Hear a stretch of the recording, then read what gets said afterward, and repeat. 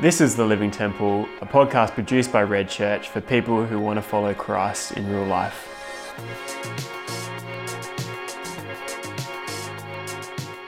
Your desires disordered become idolatry, but all of your desires, when pointed towards God, enable us to take the good things of the world and not turn them into idols.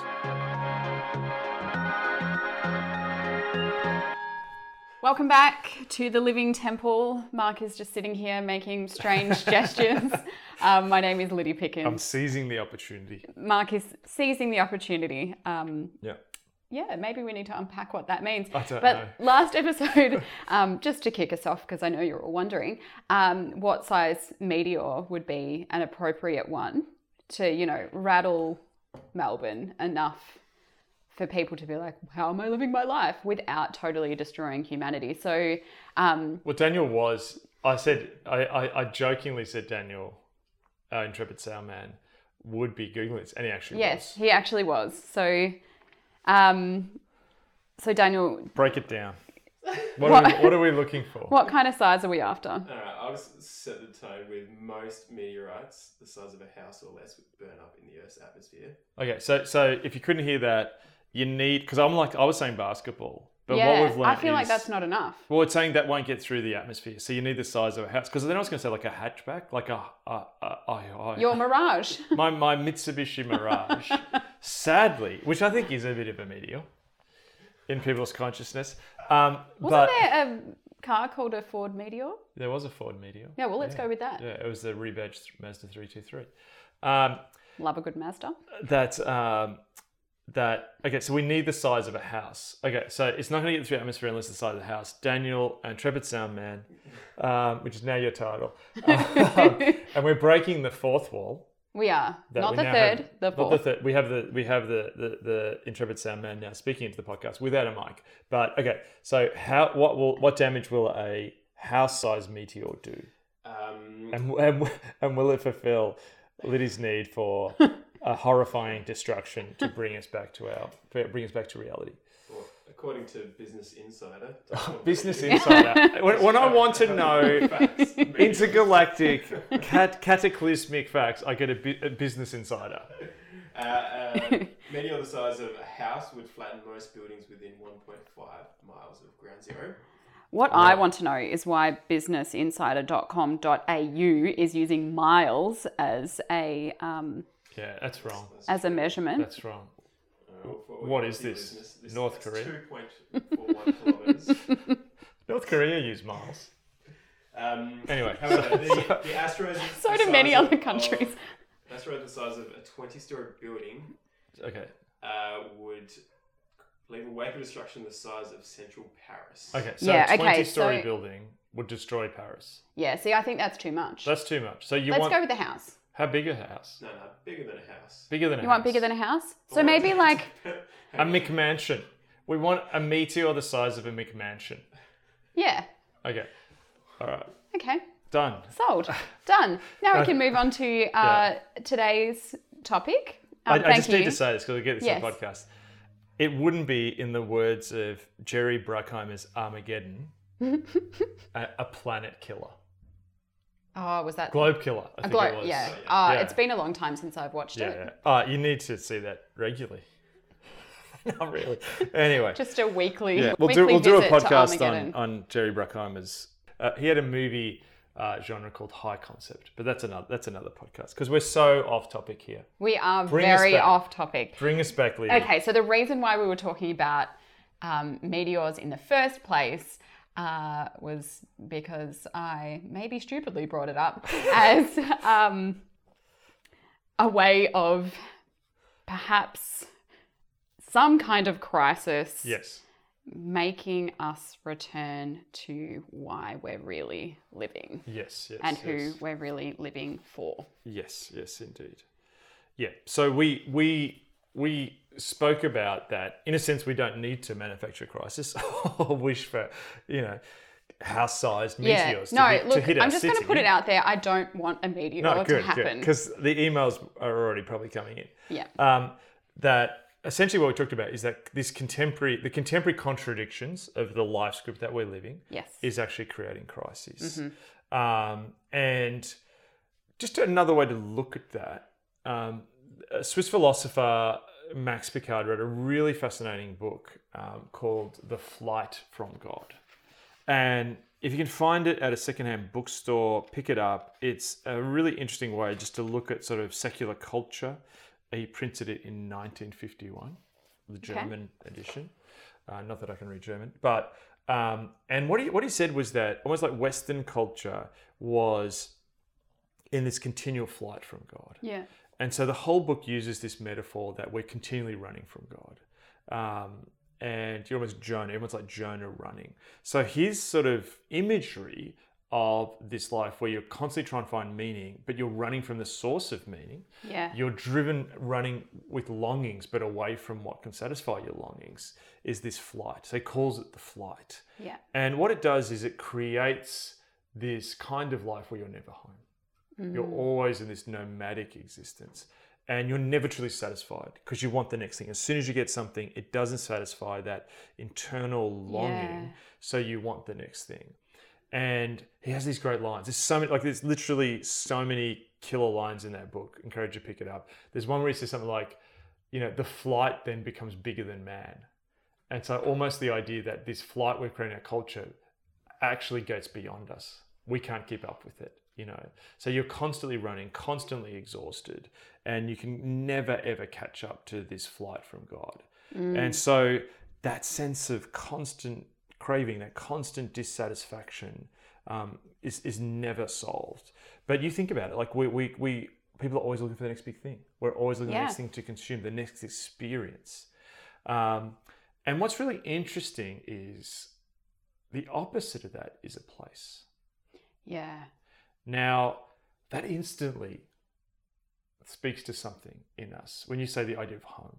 There's a difference between a house, a media house, but there's a difference between a house and a home. Yes. I've heard that said. I lived at that place, but it was never home. Or I stayed in that city, but it was never truly home. Or I wasn't born there, but it's now become home. And it's really interesting. Again, to a home is this concept. Go back to culture, that cultus, that word. You inhabit it. You truly live there. You may have stayed in places where you're doing time there. You're just going through the motions. A home is where you truly inhabit. There's a relational element to home. Yeah. And even if people you're not connected to, even if you live by yourself, you still have a sense of home because people visit you there, or your neighbours, or the neighbourhood and the people who live there. Yeah. And then there's this sense of worship is the other word there, and worship is ultimately about desire. So home, we desire home because it's where our longing ends and the flight ends. Yeah. So people don't think about this, right? We think about Christianity as an idea. Yes. Or a belief. It's more of a belief. But when we start to push deeper into this, if it's inhabited, if it's cultivated, if it's a place where our desires find their home and are satisfied, it's a place. Okay, so what are you saying, Mark? Are you saying that there's some place we can get to in the world? Now, we began this whole thing by saying that, quoting Tolkien, who said that everyone longs for Eden. Yes. So there's a place out there. Yeah. What is it? So can I ask, in contrast to what we were talking about last episode, where seeking God and going deeper with God is walking and it's a journey, how does this fit with this idea of home, of a place? Great question. Yeah. Great question. So again, we come back to story. Yeah. The end of the story is this fully fulfilled vision of home. Yeah. But what's really interesting is that home is breaking into now.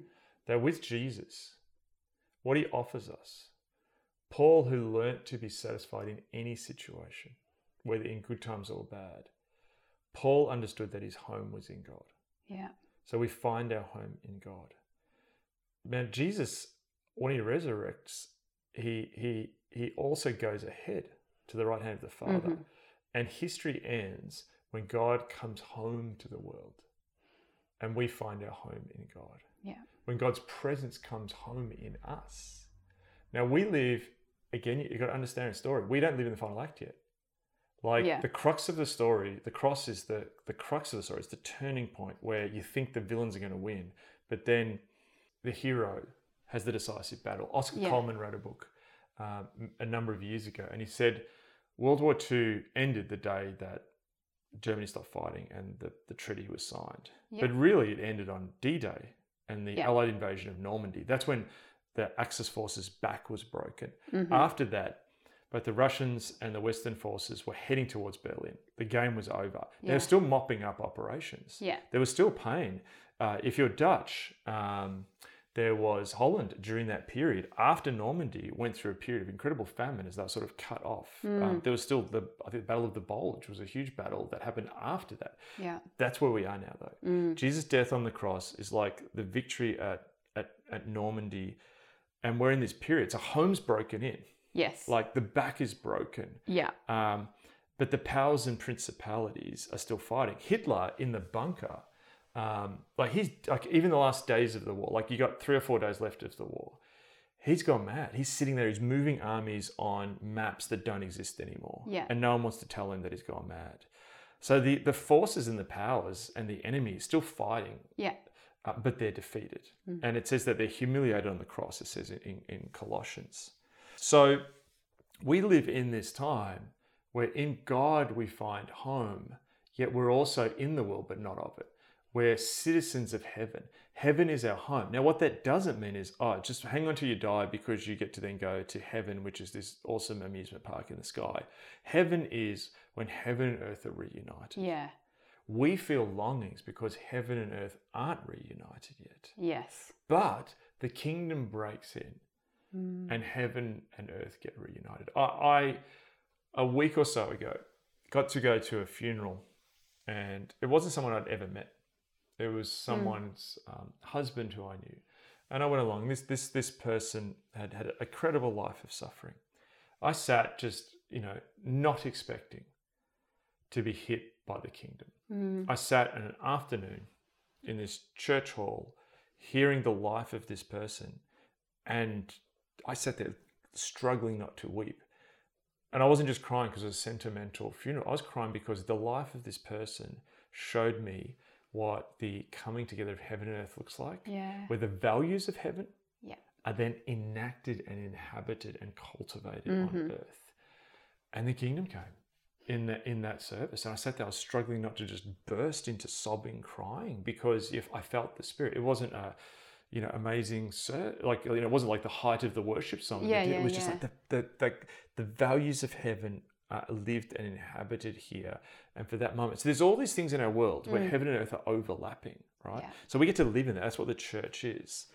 And so, okay, what is that place then? And this is where we start to get now into Living Temple. We've been making people wait a number of times. Now, really interestingly, I'm just going to just look at a couple of scriptures here.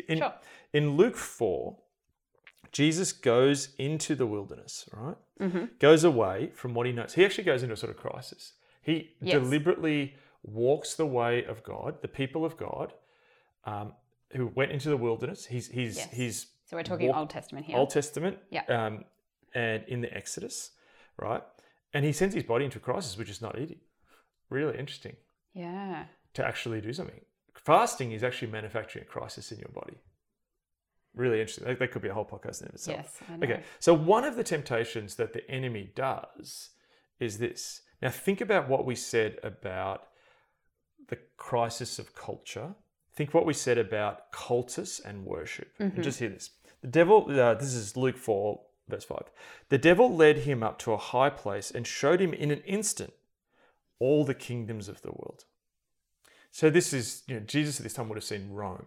He would have seen Egypt. He would have seen Athens. He probably saw all the kingdoms, these great Chinese capitals, the huge cities of Indo-America, all these places he saw, right? All the power, all the glory, everything. Verse 6, and he said to him, I will give you all their authority and splendor as it's been given to me, and I can give it to anyone I want if you worship me. It's like in that moment, all this is, if you worship me, it will all be yours. It's like in that moment, the heart of worship that's behind all these human cultures is revealed. And that ultimately what we want in these cities, what we want in this culture is Satan embodies there that worship of something apart from God. Yeah. Satan is Satan because he wants to be worshipped apart from God. In John Milton's famous play about Satan, Paradise Lost, there's the classic line where the devil says, someone asks him, why are you in hell? He goes, it's better to reign in hell than serve in heaven. And so ultimately this is about worship of self. Now, what's really interesting is it goes on and then basically Jesus answers, it's written, worship the Lord God and serve him only. Then he goes on and the devil says, lead him to Jerusalem, has him stand on the highest point of the temple. If you're the Son of God, throw yourself down from here. For it's written, he will command his angels concerning you to guard you carefully. They'll lift up you in their hands that you will not strike your foot against a stone. Again, this is him trying to take control. Yes. Remember what we had the quote from Willard in the last episode that ultimately idolatry is trying to take control over your lives. Satan's trying to tempt him into idolatry here. Now, what's really interesting is that quotation there that Satan himself gives, which is amazing that he gives that, is actually from Psalm 91. And what's really interesting, though, is at the beginning of Psalm 91, we have this really fascinating first exposure of what is the place where we're most to live, where we're meant to live. And it's an answer to take control, jump off in your own strength. Yes. Psalm 91 says this: whoever dwells in the shelter of the Most High will rest in the shadow of the Almighty. I will say to the Lord, he is my refuge and my fortress, my God in whom I trust. Now that's the answer to Satan's thing of like, you take control, you jump off, make this religious spectacle, everyone's going to see it. There's so many ways you can look at that, and even, is that him trying to get Jesus to commit suicide? Is he trying to get him to do a religious stunt? Whatever it may be, it's tempting Jesus to do it in his own strength. Yeah. But the beginning, the core here is to be a functioning, flourishing human being, which Jesus is showing us how to do that. Is, first of all, you need to dwell somewhere. Yeah. Home. You dwell. That is inhabiting. That is cultivating. But it's also linked to worship. Where do you do that? You do that in the shelter of the Most High. Now, this idea of shelter, where is it? It's in the shadow of the Almighty. This is this beautiful, almost maternal image of God, like a bird gathering the chicks under the arms, which we have in other parts of Scripture. So home is in the protective wings of God. Yeah. That's the only place in the universe you will feel at home. That's where your longings end. That's where every desire. So you now see the link between worship and desire. Yes. Your desires disordered become idolatry, but all of your desires, when pointed towards God, enable us to take the good things of the world and not turn them into idols. Sex becomes an idol, sugar becomes an idol, technology becomes an idol when it's pointed away from God. Yeah. These things in of themselves aren't wrong when they're rightly ordered towards God and how He structured the world. Now, it goes on to say, he's my refuge and my fortress, my God in whom I trust. Now, all of this imagery, particularly shelter of the Most High, is used at other parts throughout Scriptures. And what this is pointing to is a temple. The temple. What is a temple? Now, we're going to pull this apart over the next few weeks because it's such a key thing. As we said early on, I think in episode 1, temples are strange because we're not used to them. Maybe you've been in Asia and seen a Buddhist temple. Yep. I remember going to a temple there's one not far from here. There's a number of Buddhist temples around here in Melbourne's east. There's a Sikh Gurdwara not far from here. Yep. Gurdwara, is that how you pronounce it? I'm not sure. I remember being in Tokyo and going to, I think it's Asasaka Temple, and you just walk in all these stores and then you walk into this place and all of a sudden everything changes. There's a gate. Yes. And then you enter in and people have got their sort of joss sticks and they're pointing in this way and you walk behind. I don't know if you've been to this temple. No, I didn't go to that one. You've been to other ones in Japan and it's like, wow, this is a different place. But what's so interesting is a temple in most cultures, particularly in the near Eastern worlds where the cultures that surrounded Israel were created. We think of them like our modern church services. They're not like our modern church services. No. They're models of how the universe should work. Yes. So a temple is where you dwell with God, where you live out your true humanness, which is your holiness. Where even in that temple in Tokyo, there's like a gateway. Yes. And they're doing stuff to keep evil spirits out. Yeah. Right. So there's this thing that you actually need to keep. And in Israel, like there's parts where people who were circumcised couldn't go past. Yeah. So there's like a cleansing that has to happen before you enter. So this concept that we're only truly human when we're fully holy. Yep. And you think about the flight. Go back to Max Picard. The flight is, no, I don't want holiness. I want autonomy. Yeah. So the flight, the autonomy is moving away, doing it yourself, moving towards God is becoming more and more holy. Yes. And the more we move towards God, the more we become holy and the more we become like the temple. Yes. Yeah. And therefore, we dwell and we find home when we live in his temple. A temple is where God is placed in his right place of worship. It's where he can dwell because humans aren't rebelling from him. Yeah. Now, we'll explain this more in a future episode. But Eden is a temple. Yeah. Eden is where God walks. We have the image of him walking through the afternoon. He's just like hanging out there, fully present. Now, humans can be in his presence because they are not with sin. As soon as Adam and Eve choose to go their own path to become like gods, there's separation. There's separation. When they make themselves the object of worship, where they want to become God-like. Yes. And that's when the flight begins. Think about that concept of the flight. Yeah. They leave. Canaan is always east of Eden. There's that incredible term, which Steinbeck used in his novel to talk about like contemporary not at homeness. Yes. And Cain is always, Eden's always there, he's not there. And Cain's curse is human's curse, that we're always in flight from God, but wanting to go back to God. Yeah. Running from Eden to create Babylon, but always wanting to go back to Eden. And wanting to build Babylon, Eden mashup, but God will not tolerate that. No. Because Babylon would destroy Eden. So God has to create this space where humans then can't enter into the holiness of God.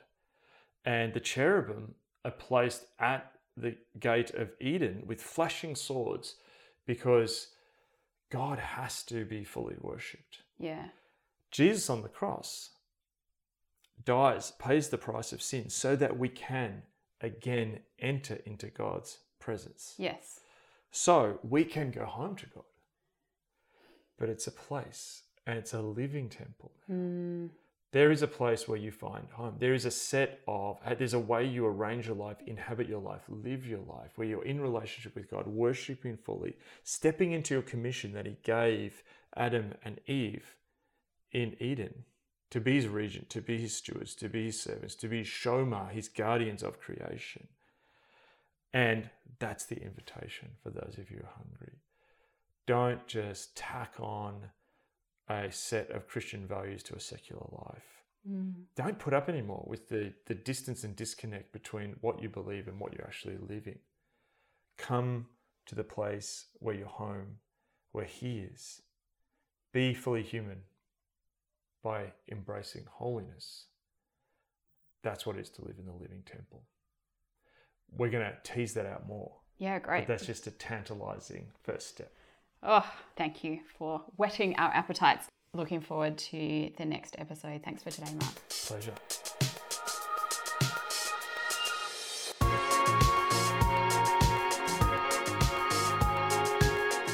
You've been listening to the Living Temple podcast. For more information and resources, head to thelivingtemple.org.